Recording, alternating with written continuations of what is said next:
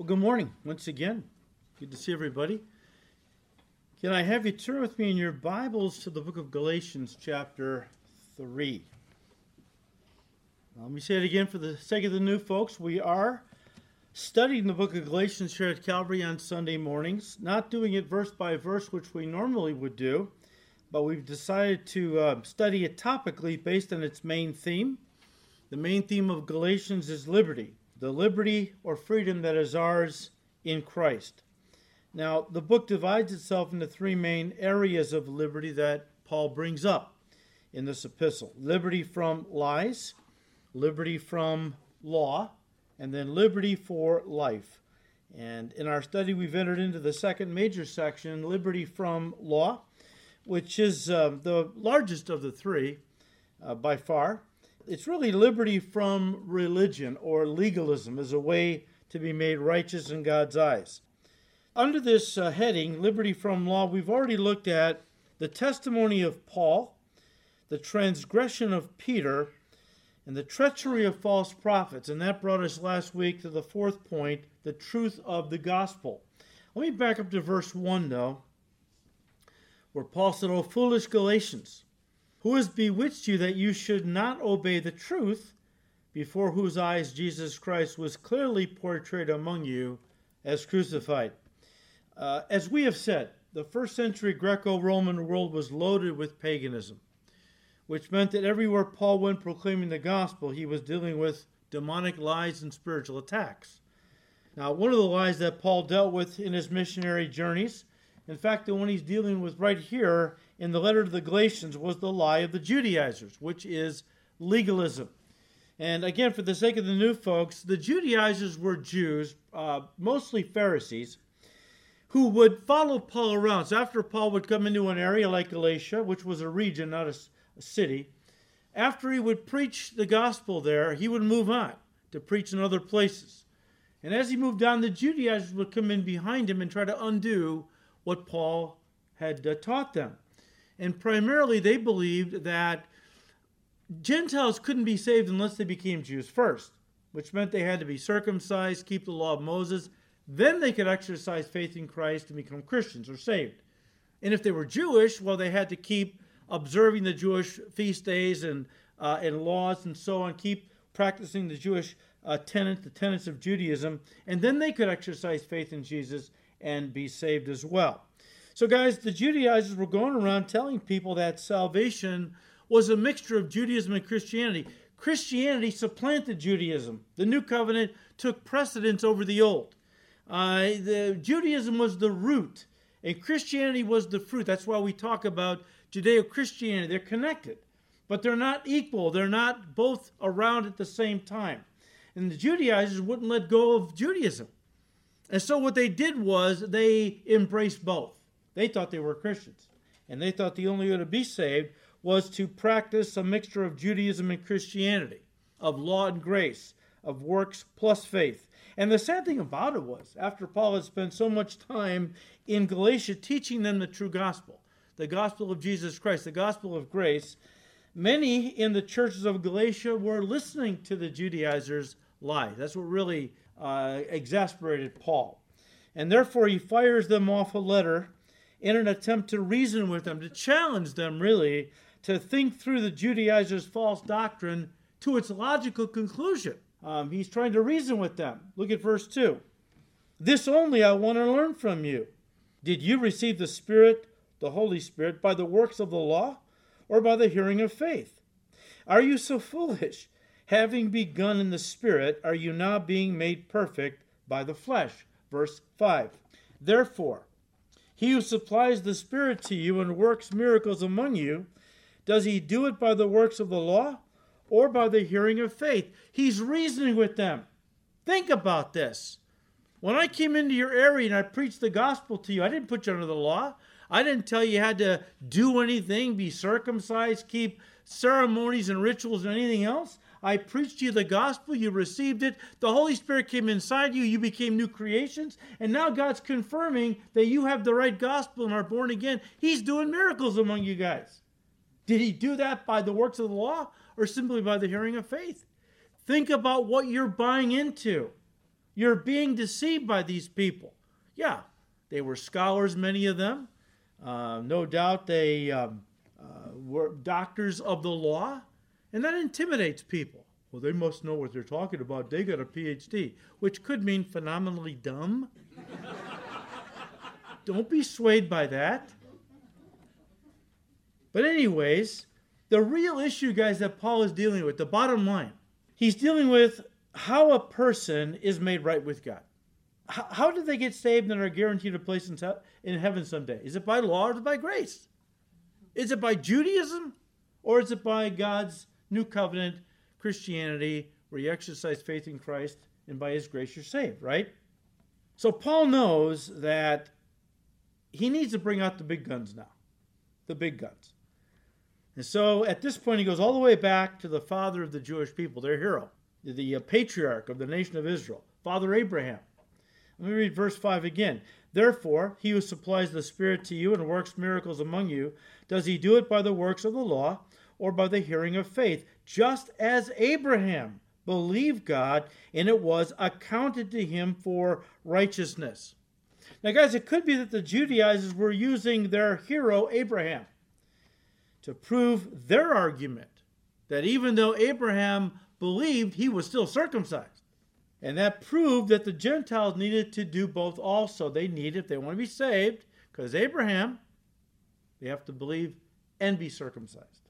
Now, Paul hits that heresy pretty hard in Galatians 3 and Romans 4. But before we look at that, I want to look for a moment at the statement, Abraham believed God, and it was accounted to him for righteousness. The concept that Abraham was declared righteous, saved, by simply believing God is, listen, so important to the Christian faith that it's repeated 4 times in the New Testament. 3 times by Paul, once by James. That statement first appears in Genesis 15, verse 6. Turn to Genesis 15. That statement first appears in Genesis chapter 15, verse 6. The backstory is Genesis 14, which I'll have you read on your own. But I just want to pick it up in verse 1 of Genesis 15. After these things, the things of chapter 14, the word of the Lord came to Abram in a vision, saying, Do not be afraid, Abram. I am your shield, your exceedingly great reward. But Abram said, Lord God, what will you give me, seeing I go childless? And the heir of my house is Eliezer of Damascus. Then Abram said, Look, you have given me no offspring. Indeed, one born in my house is my heir. Now, I have to understand the cultural context. In that culture, if a man had no children, his oldest servant born in his house, which in this case was Eliezer, would become his heir. Now, that was not ideal, because Jewish culture, if they didn't have children, it was a great tragedy. That's the mindset. They wanted to pass on the name, pass on the inheritance to the kids. And a man that did not have an heir from his own body, a child of his own, then the oldest heir in his house, oldest servant in his house will be the heir. And Abraham is saying to the Lord, basically, Lord, you've blessed me, thank you, but how can I really enjoy all these blessings? You haven't given me a child I can pass them all down to. That's what he's saying. Now, guys, you see, God had promised Abram, back in Genesis 13, verse 16, that his descendants would be as numerous as the dust of the earth. In other words, innumerable. But as chapter 15 opens, Sarah and he were still childless. Let me say this. God first promised Abram children back in Genesis 12, verse 2. That was when he was 75 years old. Now, here in Genesis 15, he's 83. And still, God hasn't fulfilled his promise to give Abram a son. Now, at this point, we might be prone to think Abram's faith is failing. He's doubting that God's ever going to fulfill his promise, right? I mean, it sounds like that as you read the text, that he's beginning to doubt God's promise to him, that maybe he'll never have a son. Maybe he'll never have those descendants that are innumerable. We might be prone to think that if Paul hadn't told us otherwise. You don't have to turn to it, but Romans 4, verses 20 and 21 says, He, Abraham, did not waver at the promise of God through unbelief, but was strengthened in faith, giving glory to God, and being fully convinced that what he had promised he was also able to perform. You see, in Genesis 15, verses 2 and 3, what seems like doubt is just a sincere desire to understand God's promise in a deeper way. Guys, a person can ask God a question in one of two ways. In a defiant, accusatory way, why God? Why? As they shake their fist in God's face, why did you let that happen? And so on. Or in a sincere way that simply says, Lord, I don't understand why you allowed this to happen, but I want to understand you better. I want to understand your ways. Please help me. I believe that Abram's question was the latter of the two. He wasn't accusing God of lying or breaking his promise. He was just asking God for some deeper insight into his plan for Abram's life. How did God handle Abram's question? You ever notice how that God never defends himself? He doesn't have to. He's God. He's always right. And his word is infallible. If anyone is wrong, it's us, right? Not so, Lord. You made a mistake, Lord. This will never happen to you. You're not going to go to the cross. Not so, Lord. Get behind me, Satan. You're not mindful of the things of God. You're mindful of the things of this life. And that's how we often do it. We get our eyes on the earth and on this life, and we try to reason from our perspective or vantage point, and often we get things wrong, terribly wrong at times. And we use that to misjudge God.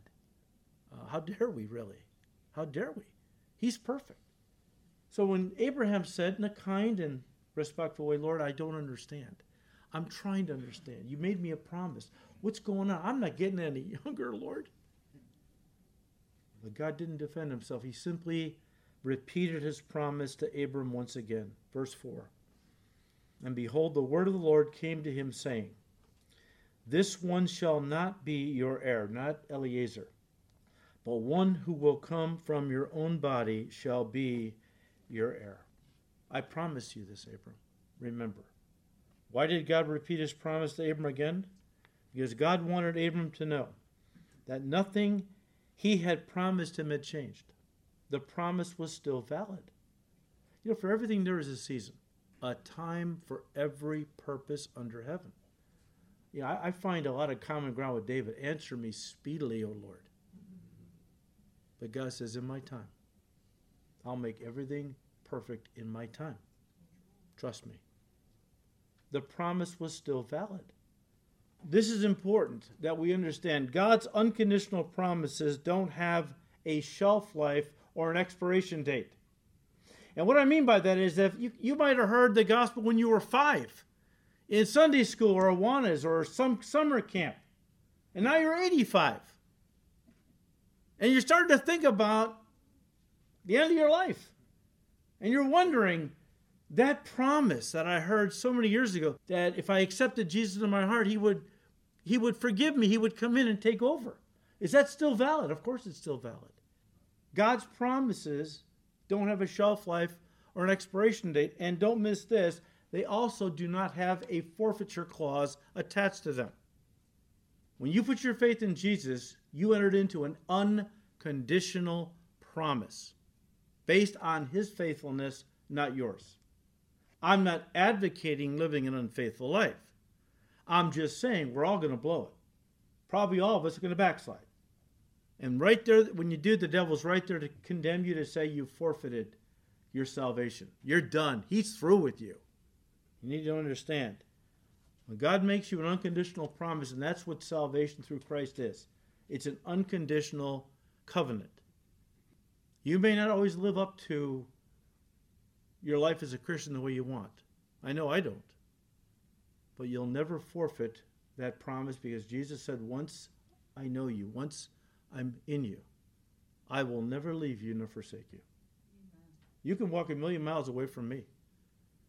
But if you decide you're going to repent, which means to turn around, start trying to make your way back, you don't have to walk 1,000,000 miles. You turn around as you repent, he's right there. Saying, okay, let's pick up our relationship from where we left off. And you go right ahead. Genesis 15, verse 5. God reaffirms his promise to Abraham. Then he takes him outside. He brought him outside and said to Abram, look now toward heaven. You know, it's interesting how in Scripture God is always trying to get us to look up. You ever notice that? I'll give you a couple examples. There's dozens. Genesis 13, verse 14. And the Lord said to Abram, lift your eyes now and look. The psalmist said in Psalm 3, verse 3, but you, O Lord, are a shield for me, my glory, and the one who lifts up my head. Why does God want us to look up? Two reasons. First of all, he wants us to get our eyes off the problem, off the circumstance, and get our eyes on him. I love that psalm, where you imagine him taking you by the chin. You're all dejected, your head's hanging down. He takes you by the chin and he just lifts you up so that your eyes meet his. Remember me. I love you. I'm never going to leave you. I know it's hard right now. You got to just draw close to me, whatever you're going through, right? But God, first of all, wants us to get our eyes off the circumstances, off the problems, and get our eyes on him. Because when we have our eyes on him, we are able to do what most people would consider impossible, like Peter walking on the Sea of Galilee. As long as he kept his eyes on Jesus, in the midst of the storm, he was able to do the impossible. The minute he got his eyes off the Lord and began to look at his circumstances, he began to sink. We have to. That's a very powerful story we have to take to heart every single day. But secondly, he wants us to look up so that our eyes are always focused on the eternal, because that is the proper perspective of life for a child of God. We have to cultivate a mindset that looks at this life from heaven's perspective, not from earth's. Because this life is going to pass away, but eternity's forever. And we have to realize that there are times when we are going to want to look at life from earth's perspective. But that's always a problem in the long run. Always a problem. We have to look at this life from heaven's perspective. That's why Paul said he has seated us in heavenly places, because that's the proper vantage point. You get a much better view of a city from the penthouse than you do the garden apartment. Much better view. It's panoramic. You are able to take it a whole bunch more. The same is true with heaven and this life. You know, somebody has said, the psychologist says, look in. The opportunist says, look around. The optimist says, look ahead. The pessimist says, look out. But God says, look up. As in, set your mind on things above, not on things on the earth. Genesis 15, verse 5, then he brought him outside and said, look now toward heaven and count the stars if you are able to number them. And he said to him, so shall your descendants be. This is interesting. The Hebrew word translated descendants, plural, is actually seed, singular. The only translation that I've looked at, and there's others I haven't, but the only one that I've looked at that actually translated it seed was the King James Version. All the other versions, including the New King James, translates it descendants, plural, not seed, singular. And the reason the translators have kind of used both, descendants or seed, is because it has a dual application. And they're trying to be faithful to the application they believe should be emphasized the most. Yes, God is telling Abram that he would eventually have many physical descendants, which is why God eventually renamed Abram Abraham, which means the father of a multitude. But you see, the deeper interpretation is that God was promising Abram that Messiah would come from him, one particular descendant or seed. Now, we're on solid ground with that interpretation because we're not guessing. Paul tells us that in Galatians 3:16. Now, to Abraham and his seed were the promises made. He does not say, and to seeds, plural, as of many, but as of one, and to your seed, who is Christ. Now, based on that, if I was a translator, I would have translated that not descendants, but seed. Because if Paul hadn't said this, then I could understand. But they were trying to be faithful to the immediate application that Abraham was going to have a lot of kids. All right? But now we know the bigger picture, because it's very important doctrinally that we understand what Paul's saying here. And he's saying, in the Bible's teaching, that through this Messiah, many would become descendants of Abram and children of God through faith. You got to understand, the Bible says Abraham was the father of those who have faith. And the Bible tells us that really the children of Abraham are all those who believe like Abraham in God's coming Messiah, his promises. They become the children of Abraham, you might say, in the part of the family of God. But yes, Abraham was going to have many physical descendants as well. And Paul is telling us in Galatians 3 and in other places that through Jesus, Abraham's descendants will go far beyond the Jewish people. Far beyond the Jewish people. That all who believe in Jesus, the Messiah of all mankind, Genesis 12:3, would be spiritual children of Abraham by faith and members of the family of God, made up of people, listen, from all the families on the face of the earth. We see them gathered in Revelation around the throne of God, chapter 5. People from every tribe and tongue and nation and kindred, all worshiping the Lord. When we get to heaven, people from every family on the face of the earth is going to be represented. That's a blessing, because God is no respecter of persons. He wants all to be saved and to come to the knowledge of the truth. Genesis 15, verse 6. And he believed in the Lord, and he accounted it to him for righteousness. Again, guys, this verse is without a doubt one of the greatest in the Bible, for it lays the foundation for the greatest doctrine of the Christian faith, justification by faith apart from works. In fact, all of Romans 4 is really an exposition of Genesis 15, verse 6. That's how important this verse is. This idea, which we'll be studying soon in our Roman study on Wednesday night. I'm trying very hard not to duplicate studies. So I had to really pick and choose. Sorry, some of it's going to overlap. And we just happen to be in Galatians at the same place where Paul's dealing with the same issues. We're going to be in Romans in a couple of weeks, Romans 4. I got you in Genesis. Turn over to Romans chapter 4. In Romans 4, Paul quotes Genesis 15, verse 6. He says, "For what does the scripture say? Abraham believed God, and it was accounted to him for righteousness." I cannot stress enough how important this concept is. The word accounted in Romans 4, verse 3 is the Greek word legizomai. That word is so important to Paul's argument in Romans 4, he uses it 11 times in this one chapter. That's how important a concept it is. Translated counted in verse 4, accounted in Romans 4, verses 9, 10, and 22, and imputed in chapter 4, verses 6, 8, 11, 23, and 24. It's a banking term that literally means to put to one's account. To put to one's account. We live in the digital age where money is transferred from one account to another digitally. It's actual physical money doesn't change hands, right? We can transfer money from one person's account to another. If you have kids in college, you know this concept very well. Again, we're talking about money, and it's transferred from one account to the other through the internet. You're talking about righteousness, it's transferred from Jesus' account to our account through faith. Through faith. And guys, this becomes the crux of Paul's argument, not to mention the foundation upon which salvation is built, that the righteousness that comes from God is imputed to our account by faith. It's not earned. And Paul talks about this in verse 4. Now to him who works, the wages are not counted as grace. Grace means a gift, but as debt. And Paul is giving a simple illustration.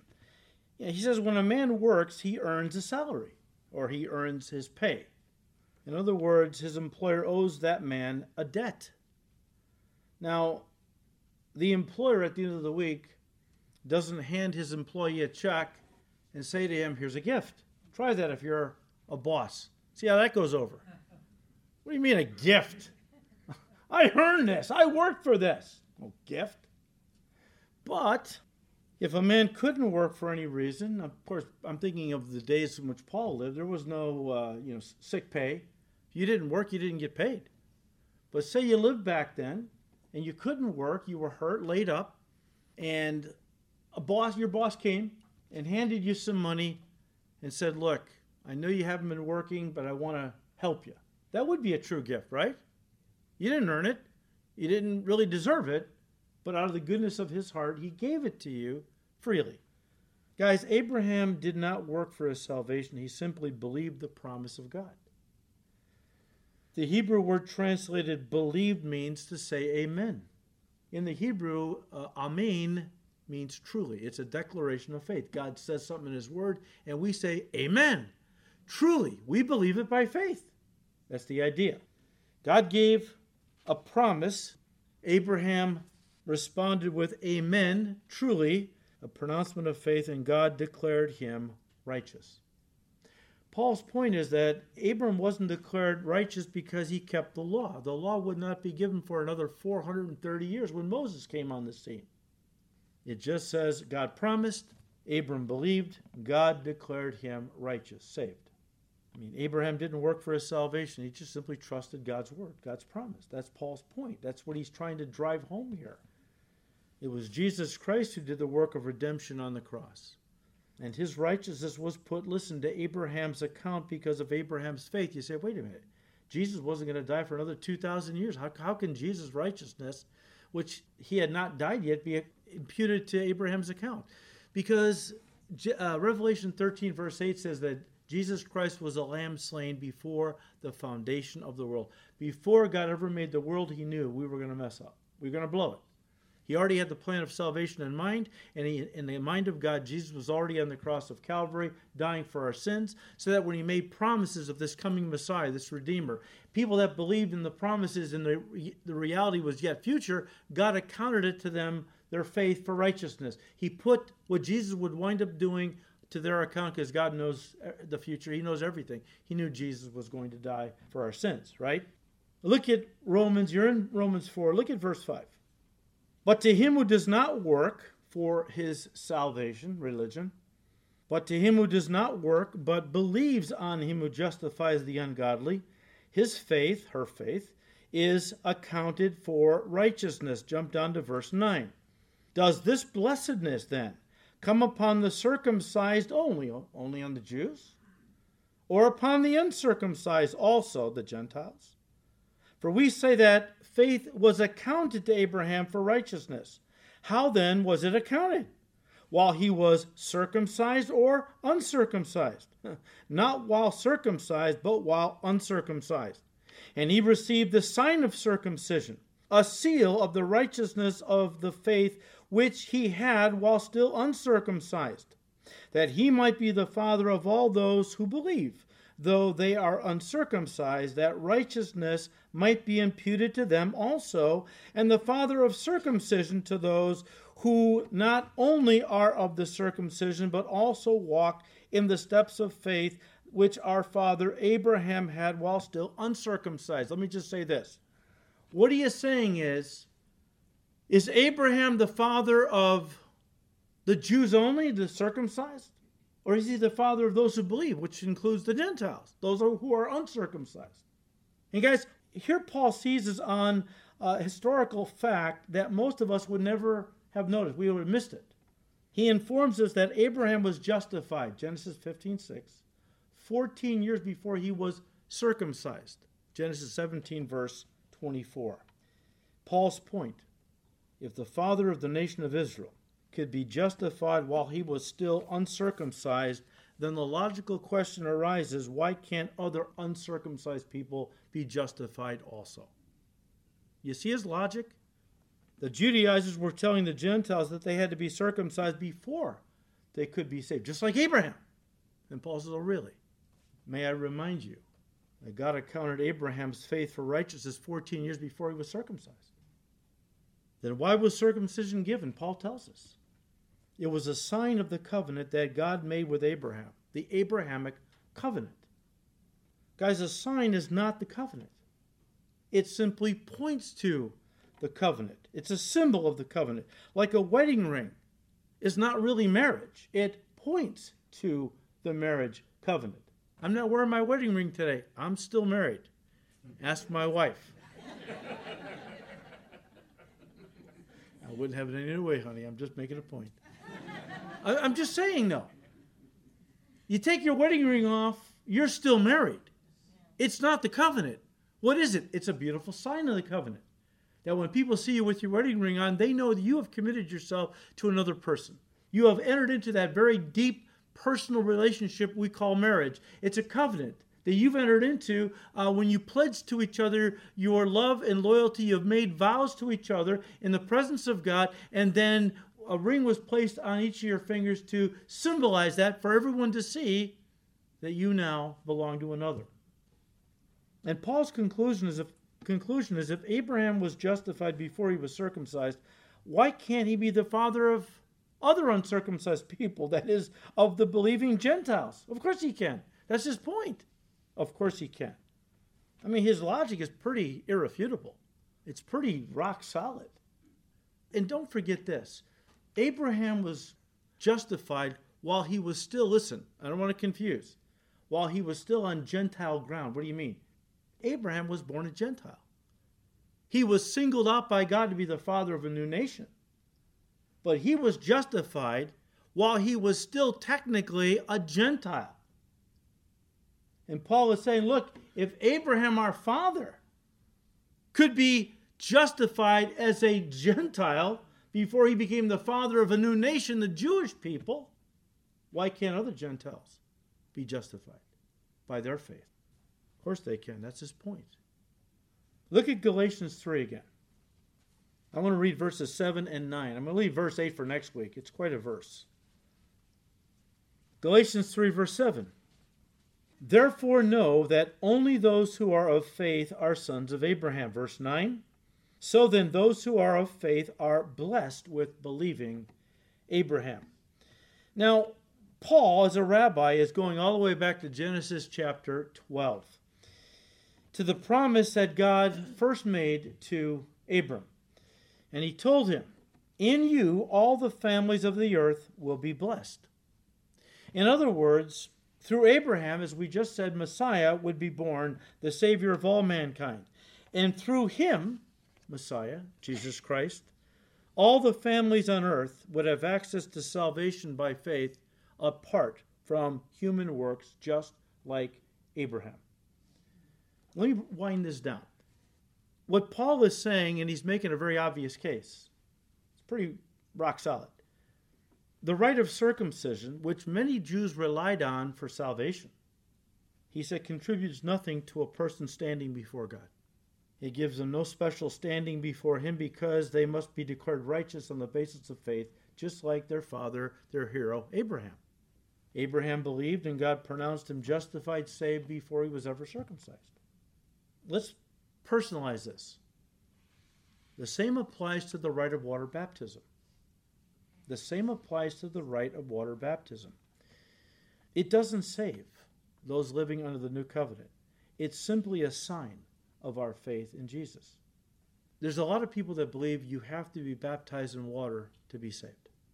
They're no different than the Judaizers, who believe you got to be circumcised, the men, and then you can believe. So a lot of folks who believe water baptism is essential for salvation. And I would imagine if we got them here and talked to them, they would tell you, and they would, I'm convinced, would believe it with all their heart, that we're saved by grace. It's just that they've elevated a rite, R-I-T-E, to such a level of, they know it's an outward work, but it's so sanctified in their mind, so holy, so necessary for salvation, it doesn't count as a work. Even though we have to do it, it doesn't count as a work. And I want you to understand something, that water baptism is a beautiful symbol of what Jesus Christ has done for us and what we are made a part of. We are placed in him when we get saved, when we accept him, right? And what did Jesus do? He physically died on the cross. He was physically buried. And 3 days later, he physically rose from the dead. When I accept him as my Savior, I am placed in Christ, which means everything that happened to Jesus happens to me. or has now happened to me. And that's what we like to take when we baptize people in water. We like to have them invite their friends and family. Last baptism, the place was full. Why do we do that? Because it's a symbol of a deeper reality. It's not the reality. Water baptism doesn't save us. Peter even said, what, in his second epistle, I think? No, first epistle. He said, water baptism now saves us. You just said it didn't. But he goes on. Not the removal of dirt from the flesh, not dipping somebody in water and washing a little dirt off their body, but of having a good conscience towards God by believing the resurrection. When you give your heart, when you believe Jesus Christ died for your sins and rose again, didn't Paul say in Romans 10 that if you believe that, you shall be saved? But when you believe Jesus Christ died on the cross for your sins and rose from the dead bodily, and you receive him into your heart as your Savior, you are baptized at that instant by the Holy Spirit into the body of Christ. It's a dry baptism. It's invisible. It's not immersion in water. We do that later to signify what happens spiritually. We dip you in water, signifies death and burial. We can bring you up out of the water, signifies a brand new life. You're a new creation in Christ. It's a beautiful symbol. It's not the reality. The thief on the cross didn't have time to be baptized, and he was saved. And I could give you other examples, but we don't have the time. But I just want you to understand that the bottom line is, don't put your faith in a ritual of any kind, whether it's circumcision or communion or water baptism or any combination thereof as being necessary for salvation. Nothing we do outwardly in the way of going to church, reading our Bibles, helping the poor, evangelizing the lost, if you're a Roman Catholic, lighting the candles and praying the rosary, none of that or any other religious work will earn us God's favor and a place in heaven. Salvation is only by our faith in Jesus, period. Look at Galatians again, chapter 3, verses 7 and 9, as we wind this up.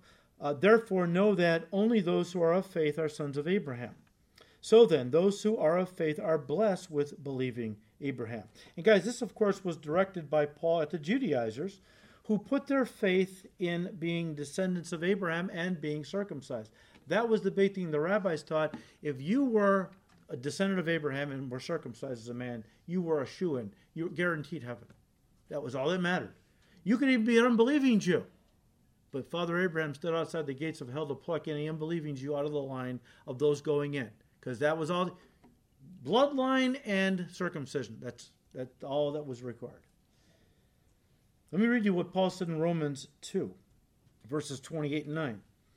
He said, for he is not a Jew who is one outwardly as descendants of Abraham, nor is circumcision that which is outward in the flesh, but he is a Jew who is one inwardly. And circumcision is that of the heart in the spirit, not in the letter of the law, is the idea, whose praise is not from men, but from God. Here's what Paul's saying.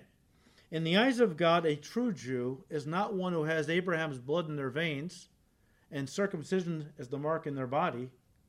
A true Jew is one who believes like Abraham. Paul makes it a point in another place. Abraham had two sons, Ishmael and Isaac.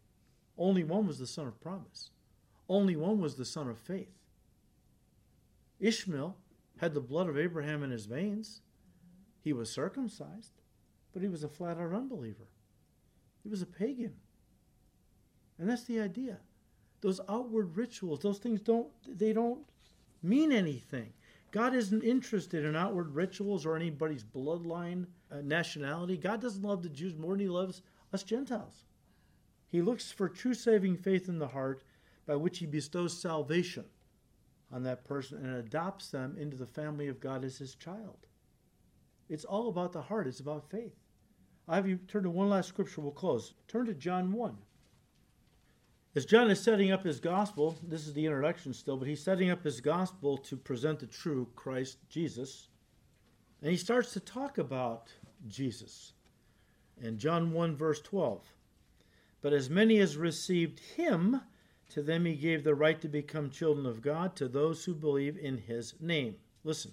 Who were born not of blood, nor of the will of the flesh, nor of the will of man, but of God.